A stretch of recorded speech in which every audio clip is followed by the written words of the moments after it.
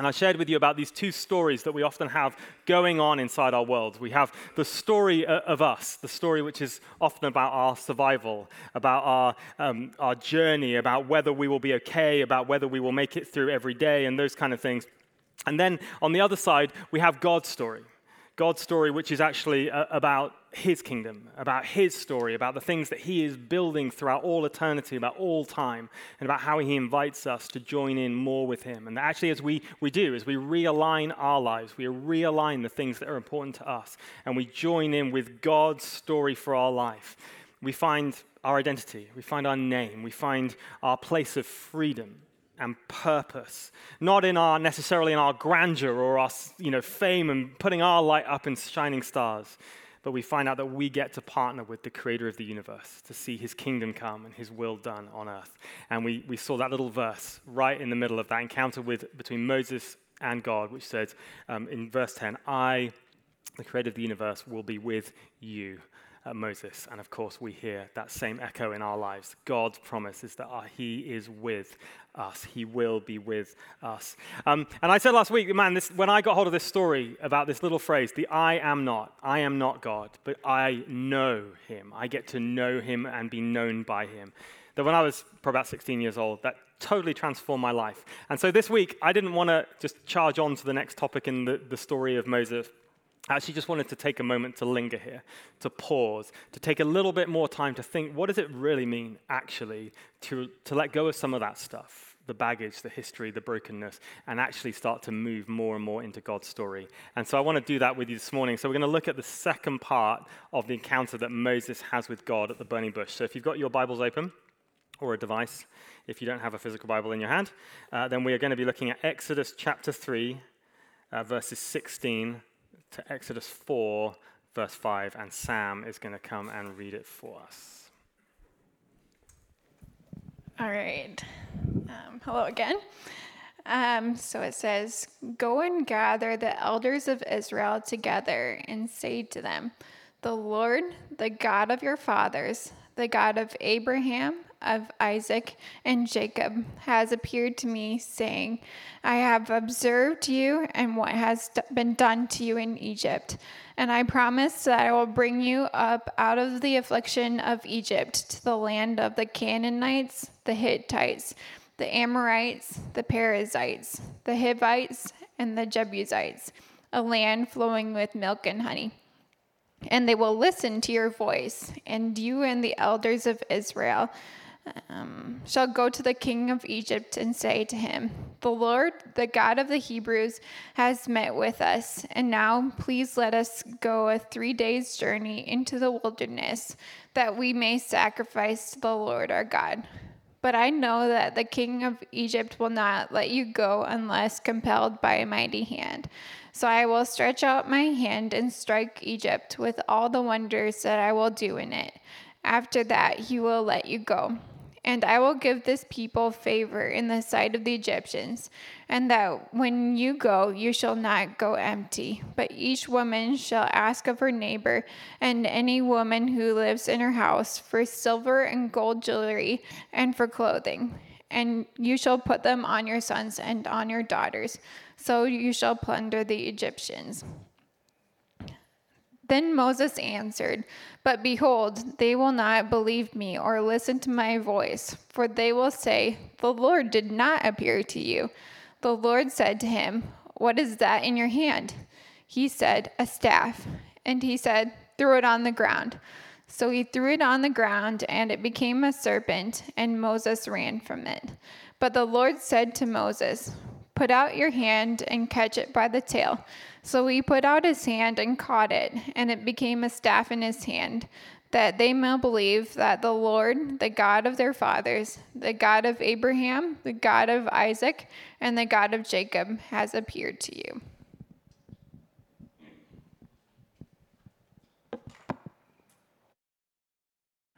All right. You're like, my goodness, he's got a whiteboard. What is he doing? I'm going to draw something in a minute.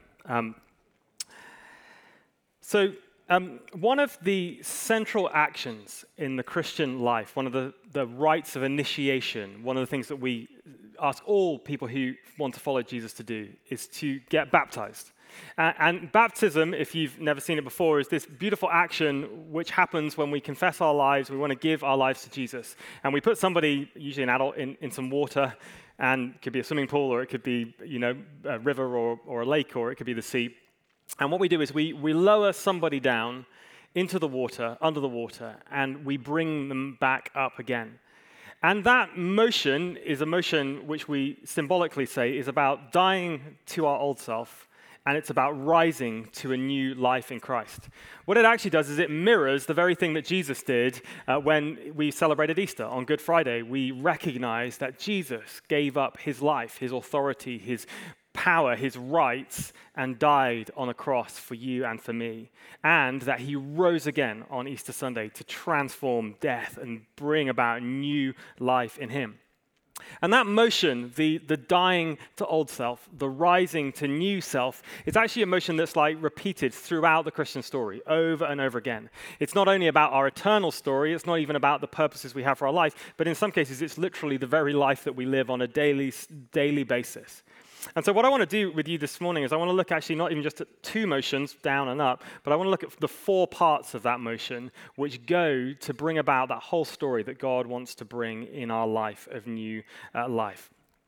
So the first motion I want to suggest in the knowing of Christ, I've put this on the wrong side of me because I'm left-handed, but it's just going to have to live with it, is this one. I don't know what word you think of when you're thinking about Jesus, when you're thinking about what it means to follow him. One of the community group questions this week was what is it about Jesus that you really love? And in our community group, we had questions like faith, healing, salvation. I don't know if when you think of that question, any of you would actually use words like obedience or surrender. They're the kind of words, aren't they, which sound a little bit like religion. They're the words that our grandparents might have used, but we in our coffee-fueled, donut-laden churches of New, we don't like these kind of words, right? They are words which sound a bit legalistic. But actually, the first motion that God seems to invite everyone into in life is actually a movement of obedience and surrender. Have you ever think about, let's go to Moses. So Moses meets God when he's 80 years old at the burning bush, and God outlines this process and this story of salvation and healing. But I don't know if you've ever wondered, why did God not choose a 20-year-old Moses? The 20-year-old Moses, politically influential, maybe strong, young, in the palace with political influence, with all sorts of power at his disposal. If God wanted to enact a rescue mission of the Israelites who are being held captive in that land, 20-year-old Moses would have been a good start. God did not choose a 20-year-old Moses.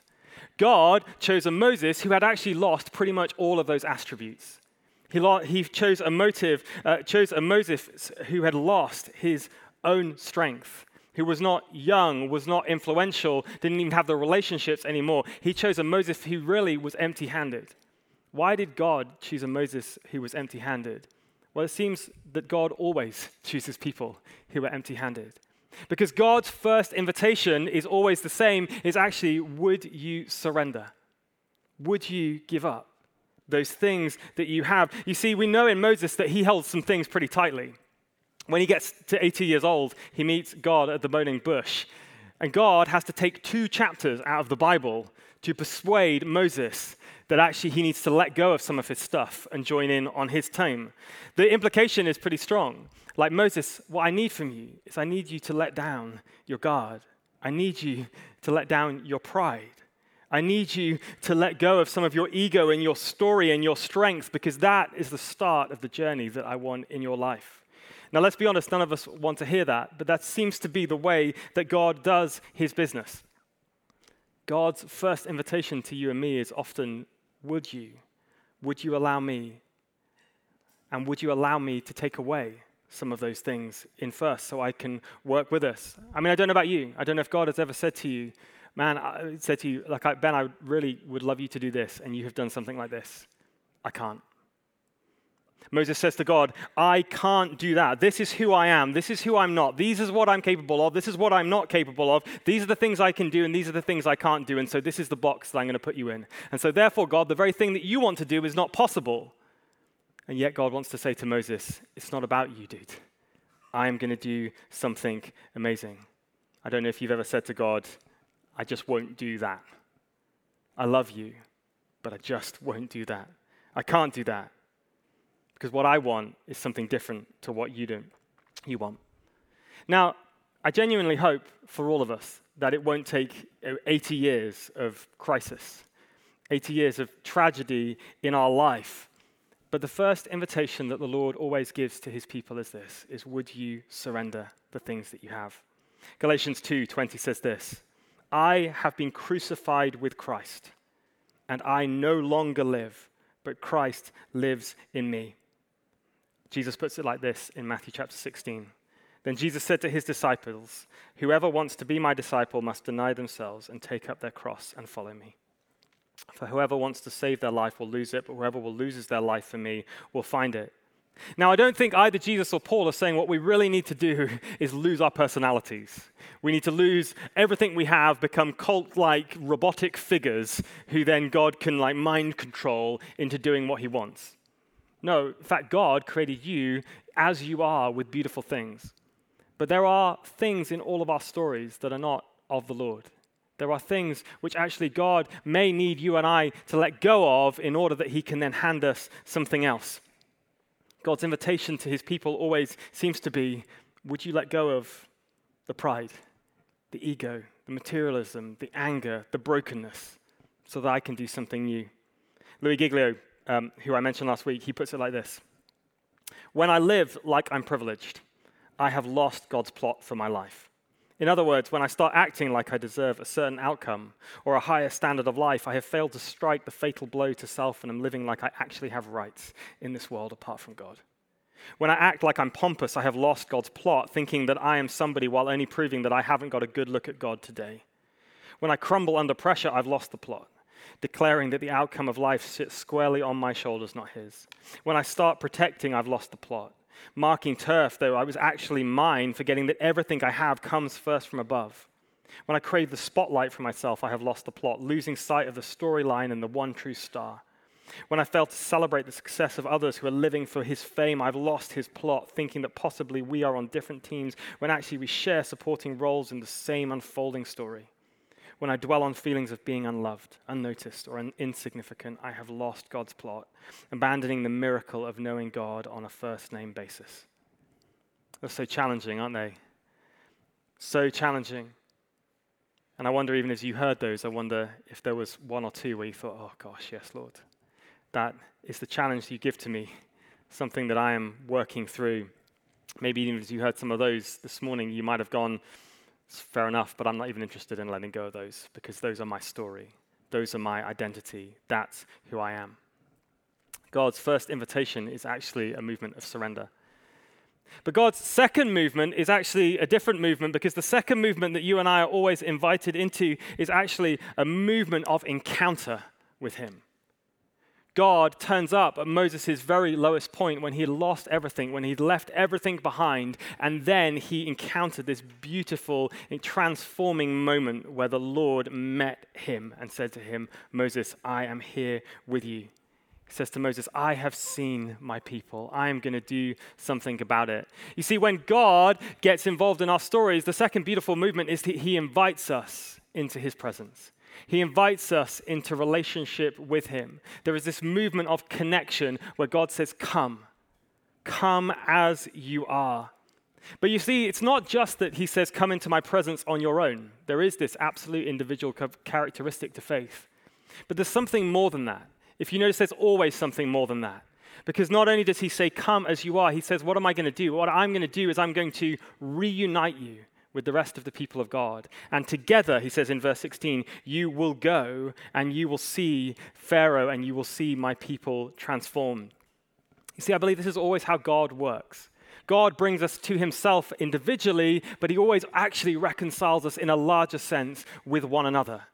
Jesus says it like this. He says that the process of becoming oneness in the kingdom of God is that he prays that there would be one relationship with God, Father and Son. but also that we would be one together in the kingdom people of God. If you look at how God calls human beings throughout history, God always seems to have these two components, calling people to himself and calling people together with one another. Moses, of course, goes on to rescue the people of God and reunite them.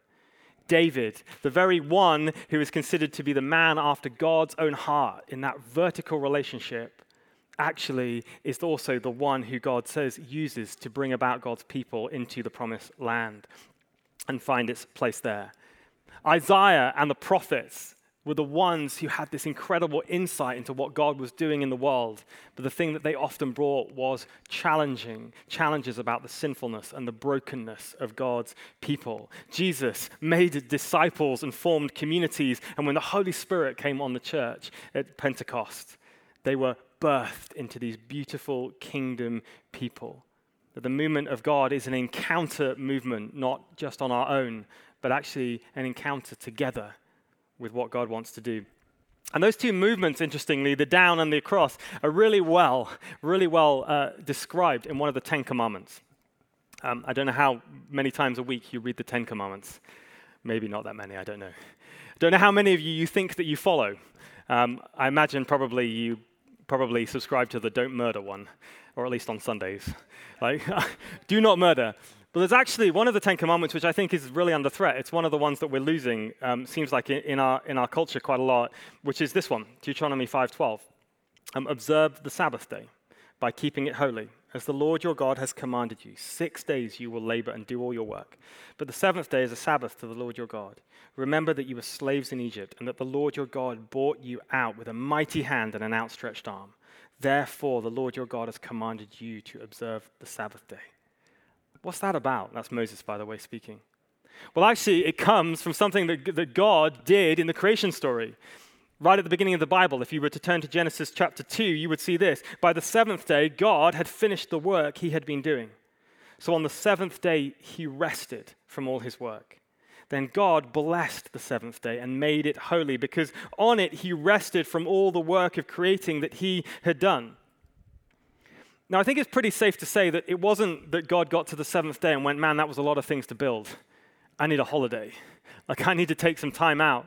Actually, what God was doing on the seventh day of creation was that actually he was stopping and he was modeling something that would become part of the very fabric and the nature of the created world.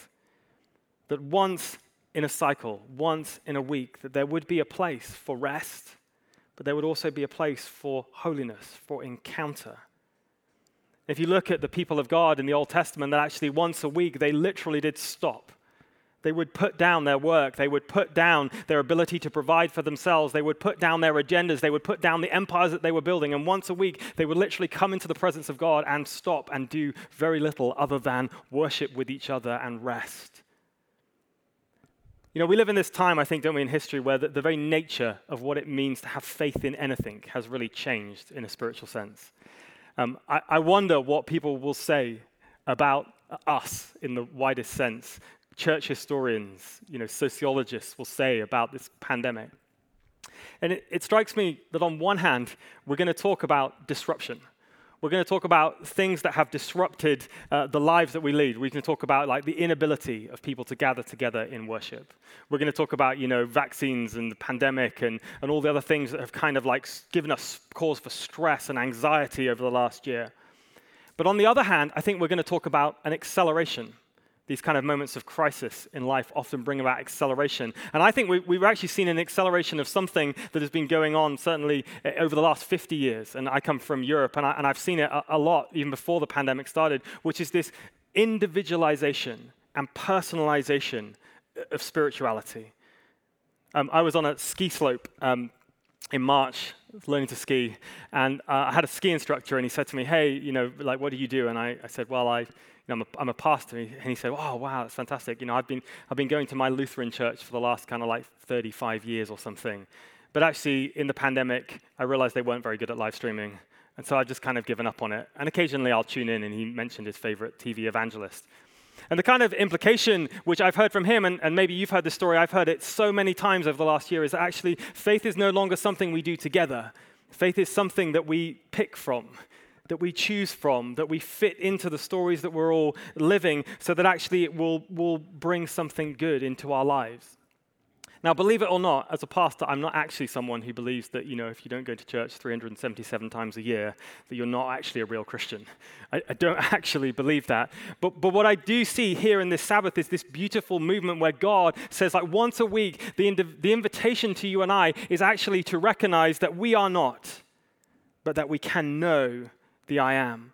That even if our lives are stressed out, even if our lives are busy, even if our lives are overcrowded, even if we're overwhelmed with all the demands that we have to face every single day, that once a week, God's invitation to you and me is to stop providing for ourselves, to stop working, to recognize that we aren't in charge, to recognize that we aren't in control, to actually instead for God to invite us into his presence where we are recentered and we recognize that he is the one in charge.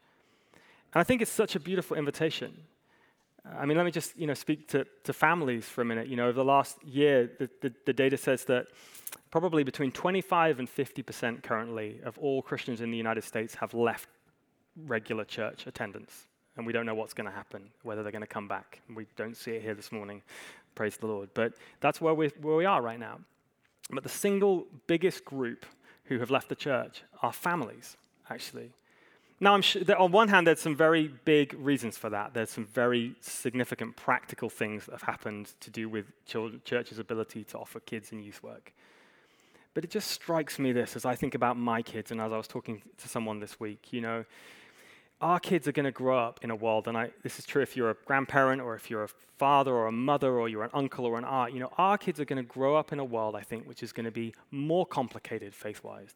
Where Sundays are going to be this complete smorgasbord of different events where the pressures of work, the pressures of family life, the pressures on us are going to be so intense. And yet, if we want our kids, if we want those beautiful people who were out there, who went to their groups, to know that they are not, but they can know the I am. If we want them to recognize that God is Lord of their lives, if we want them to have a personal relationship, then I actually think there's a huge moment in history right now that faces all of us about whether or not we are going to model something to them about Sabbath, about the spiritual disciplines. It's not even just Sabbath. I mean, it's the same when we tithe. When we come before the Lord and we say, I'm going to tithe, what we're actually saying is, I am not, but I know I am. When we choose with our choices, when we choose with our words, when we choose with our actions, what we're doing is we're modeling that we are not in charge, but that God, at least once a week, at least in some areas of our life, has this beautiful thing for us. When we take a Sabbath, when we do things like this, we say, God is in charge. I am not, but I know I am. Now, I realize this has been a miserable morning so far. I have just talked about all sorts of hard things. But this is the most beautiful point, I think. When we come to this place of surrender and encounter with God, something amazing happens. Something phenomenal happens. When we learn how to let go of our story, when we move into this place of openness to God's story, something transformative happens. Galatians 2:20 carries on. The life I now live in the body, I live by faith in the Son of God who loved me and who gave himself for me. Where my story so often says, I'm going to start here, God, and I'm going up and to the right. And I expect you to bless me, and I expect you to provide for me, and I expect you to give me what I want. God actually says, you need to get here before you're ready for what I have for your life. I could probably give you 100 stories to this in my life. But I'm always reminded, and I'm sorry if you've heard this one before, but when I got to university, I was 19 years old. I lived in the Far East. I came back to this big science and technology sports university in the United Kingdom. And I'd basically decided, I was like, okay, God, I'm 18 years old. What I need now is a steady Christian girlfriend so I can get married. I was like, right, it's just a good plan. I'm here, Christian girlfriend, it's probably what you want for my life, there's no question. I've got it all sorted out. If you could just sort it out, that would be great. The only problem was that I had enrolled at the biggest science and technology and sport university in the United Kingdom, and there weren't very many girls. In fact, it was probably the churches in the town where I was were probably the only churches in the whole of the known Northern Hemisphere which had about 5 times as many guys as girls in them, right? I was just like, I couldn't believe it. Now, at first, it was kind of funny, and we joked about it.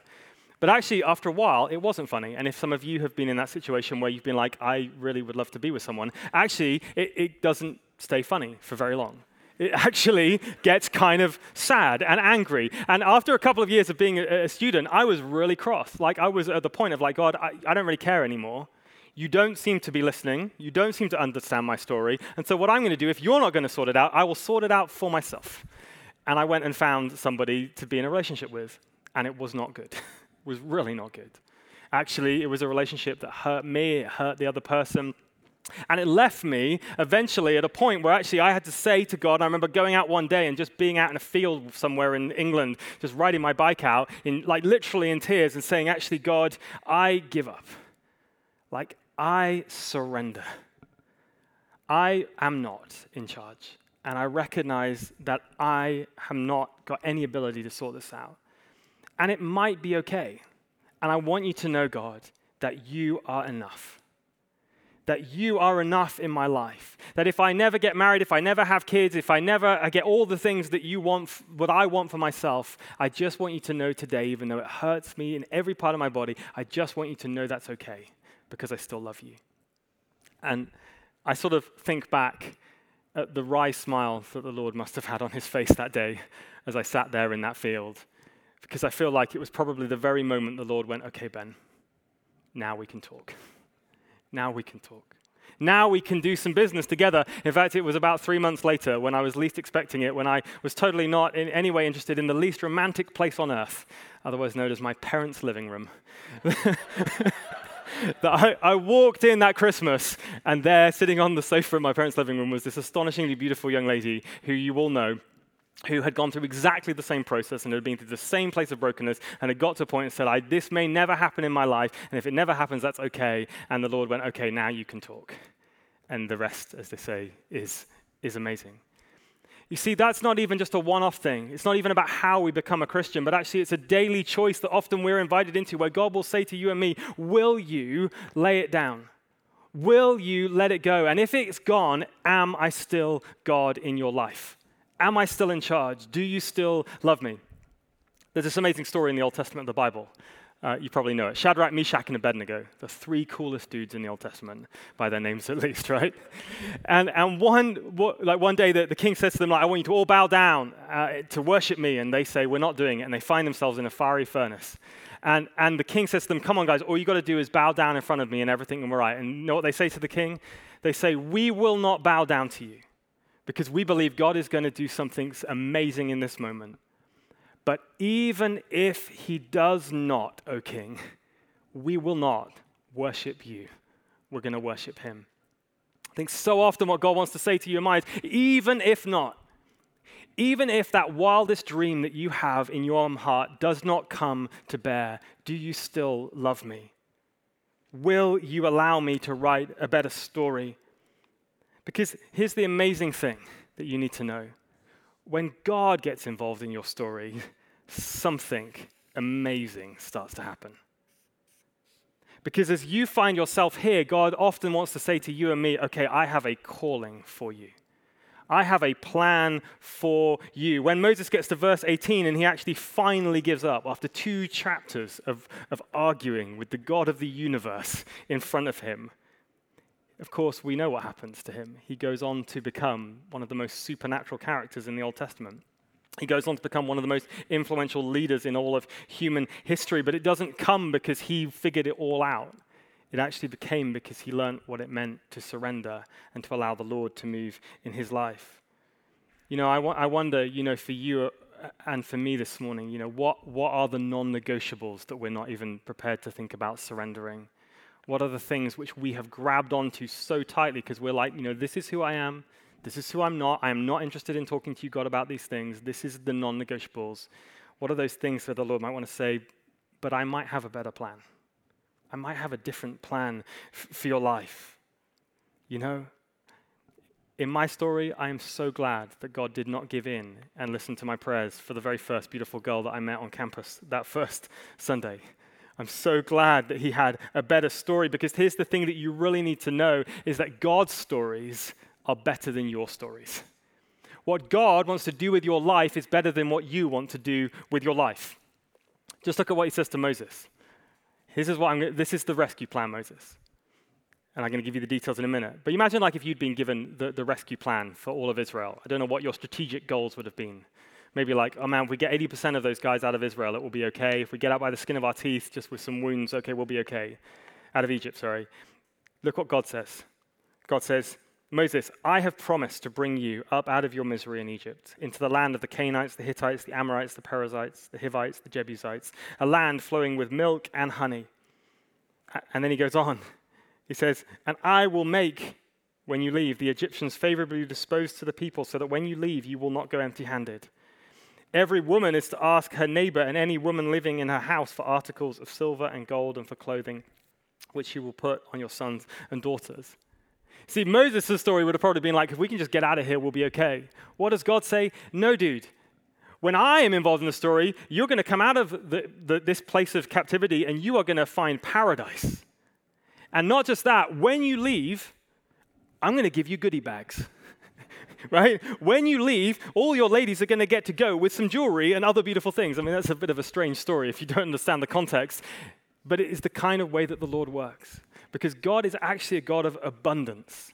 He's a God of beauty. What he can build out of our brokenness is just absolutely life transformational if we're prepared to let go of some of the old stuff. And here's the final part of the story, which I think we can't miss, which is that as we find the callings, as we find the places that the Lord has for us, it's not just that he says go, but he actually says, I will go with you, and you will experience my power as you go.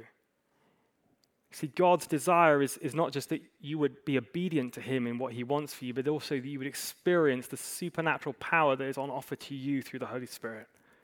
At the beginning of chapter 4, Moses says, which Sam just read for us, what if they don't believe me? What if they don't believe that you appeared to me? And the Lord said to Moses, what's in your hand? And Moses replied, a staff. And so God said, put it down on the ground, and it turns into a snake. And Moses ran from it, which I think is a very sensible thing. And then the Lord said, reach out your hand and take it by the tail, which is a really bad idea, by the way, normally. Reach out your hand, take it by the tail. So Moses reached out and took hold of the snake, and it turned back into a staff in his hand. This, said the Lord, is so that they may believe that the Lord, the God of your fathers, God of Abraham, the God of Isaac, the God of Jacob, has appeared to you. You see, what God promises to Moses is that actually as he goes, he will encounter the incredible power of God at work in his life. I think so often it's actually as we come here and then step out in this incredibly scary journey that can sometimes feel like God's guidance in our life, that can sometimes feel like just walking in the things of the Lord, that actually God says, okay, well, you're not going to go on your own because I am going to do something profound. It's actually out of the place of powerlessness that God's power works in Moses' life. It's actually out of your weakness, out of your struggles, out of your brokenness that God is able to do something transformative in the world around you. That's why Jesus says in Matthew chapter 10, you will heal the sick, raise the dead, cleanse those who have leprosy, drive out demons. Freely you have received, so freely give. Now, I realize, if you're 18 today, you might feel like, gosh, I don't know what calling God's got in my life that's going to be different from what I've already experienced today, or if you're 81, or, with different stages, different experiences, different circumstances. But what Moses' story tells me is that it's never too late. He was 80 years old. It's never too late to encounter what God might have for your story. I don't believe, by the way, that this is a story of infinite wealth.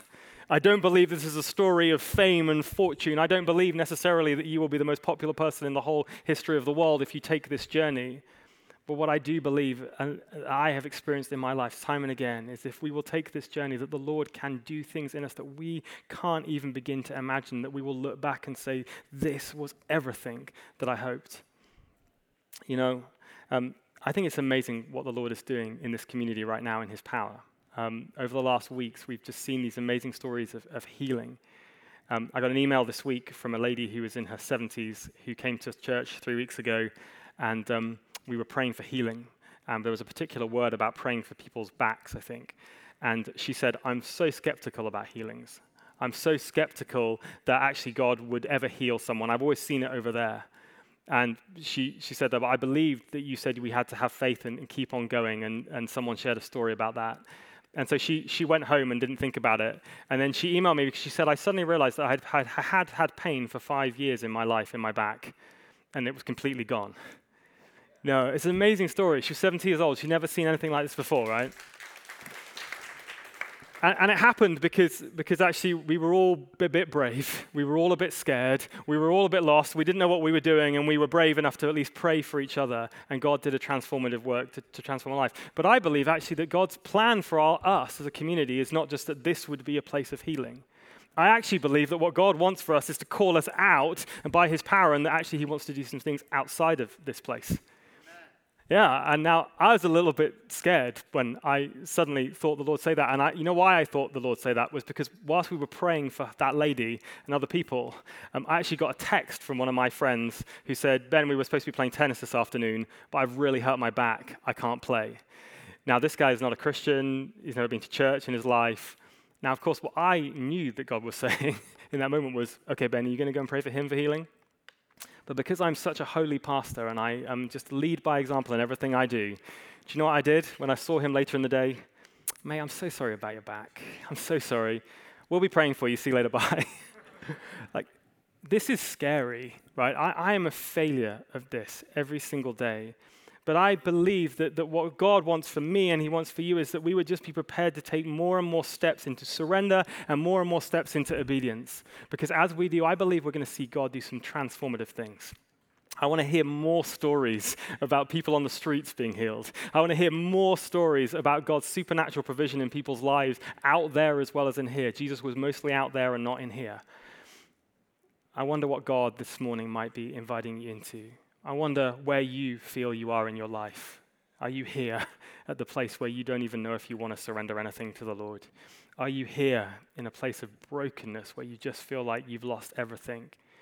Are you here where the Lord has invited you and called you into a place of encounter with him and relationship?